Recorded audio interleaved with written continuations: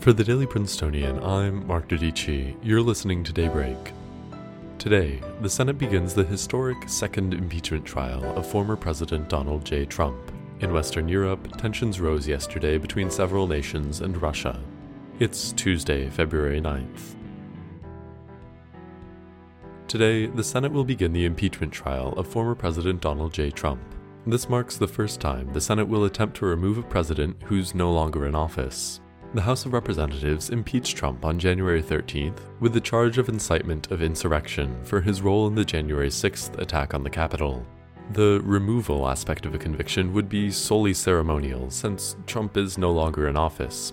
If the Senate were to convict, though, legal experts cited by the Associated Press believe they would also hold a vote to bar the former president from holding office in the future. There's no precedent for this in the history of presidential impeachments, but impeachment convictions for a few federal judges have been followed by such a vote. Although a conviction in the Senate was never the trial's most likely outcome, it's even more improbable now.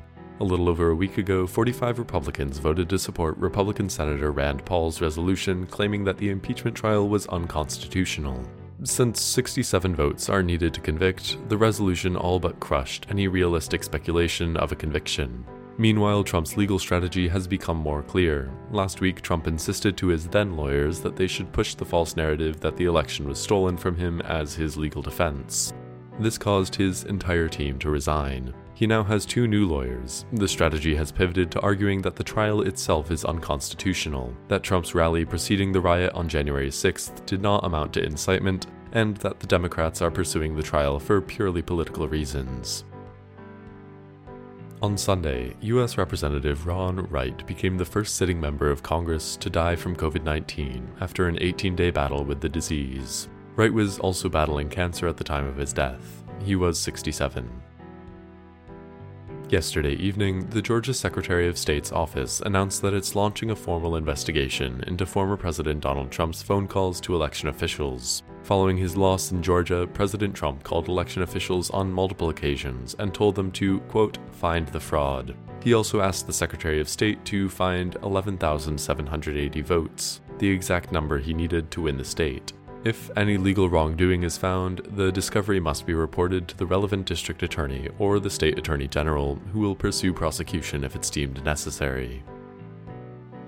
Also yesterday, The Guardian reported that Germany, Poland, and Sweden each expelled a Russian diplomat from their respective countries. This was done as a coordinated effort to retaliate against Russia after Moscow expelled 3 European Union diplomats last week. The diplomatic shakeup is emblematic of rising tensions between Russia and Western Europe. In India, close to 200 people are still missing following the catastrophic collapse of a glacier in the Himalayas late Sunday night. The Associated Press has reported that in Myanmar, the military has instituted a mandatory curfew and banned gatherings larger than 5 people, following several days of protests since the military-led coup last week. Israeli Prime Minister Benjamin Netanyahu walked out of his own corruption trial on Monday, telling the judges in the Jerusalem court that he was innocent before getting up and leaving. This comes as Netanyahu campaigns ahead of March 23rd's elections, the 4th time Israel will be voting in just 2 years. That's all for Daybreak today.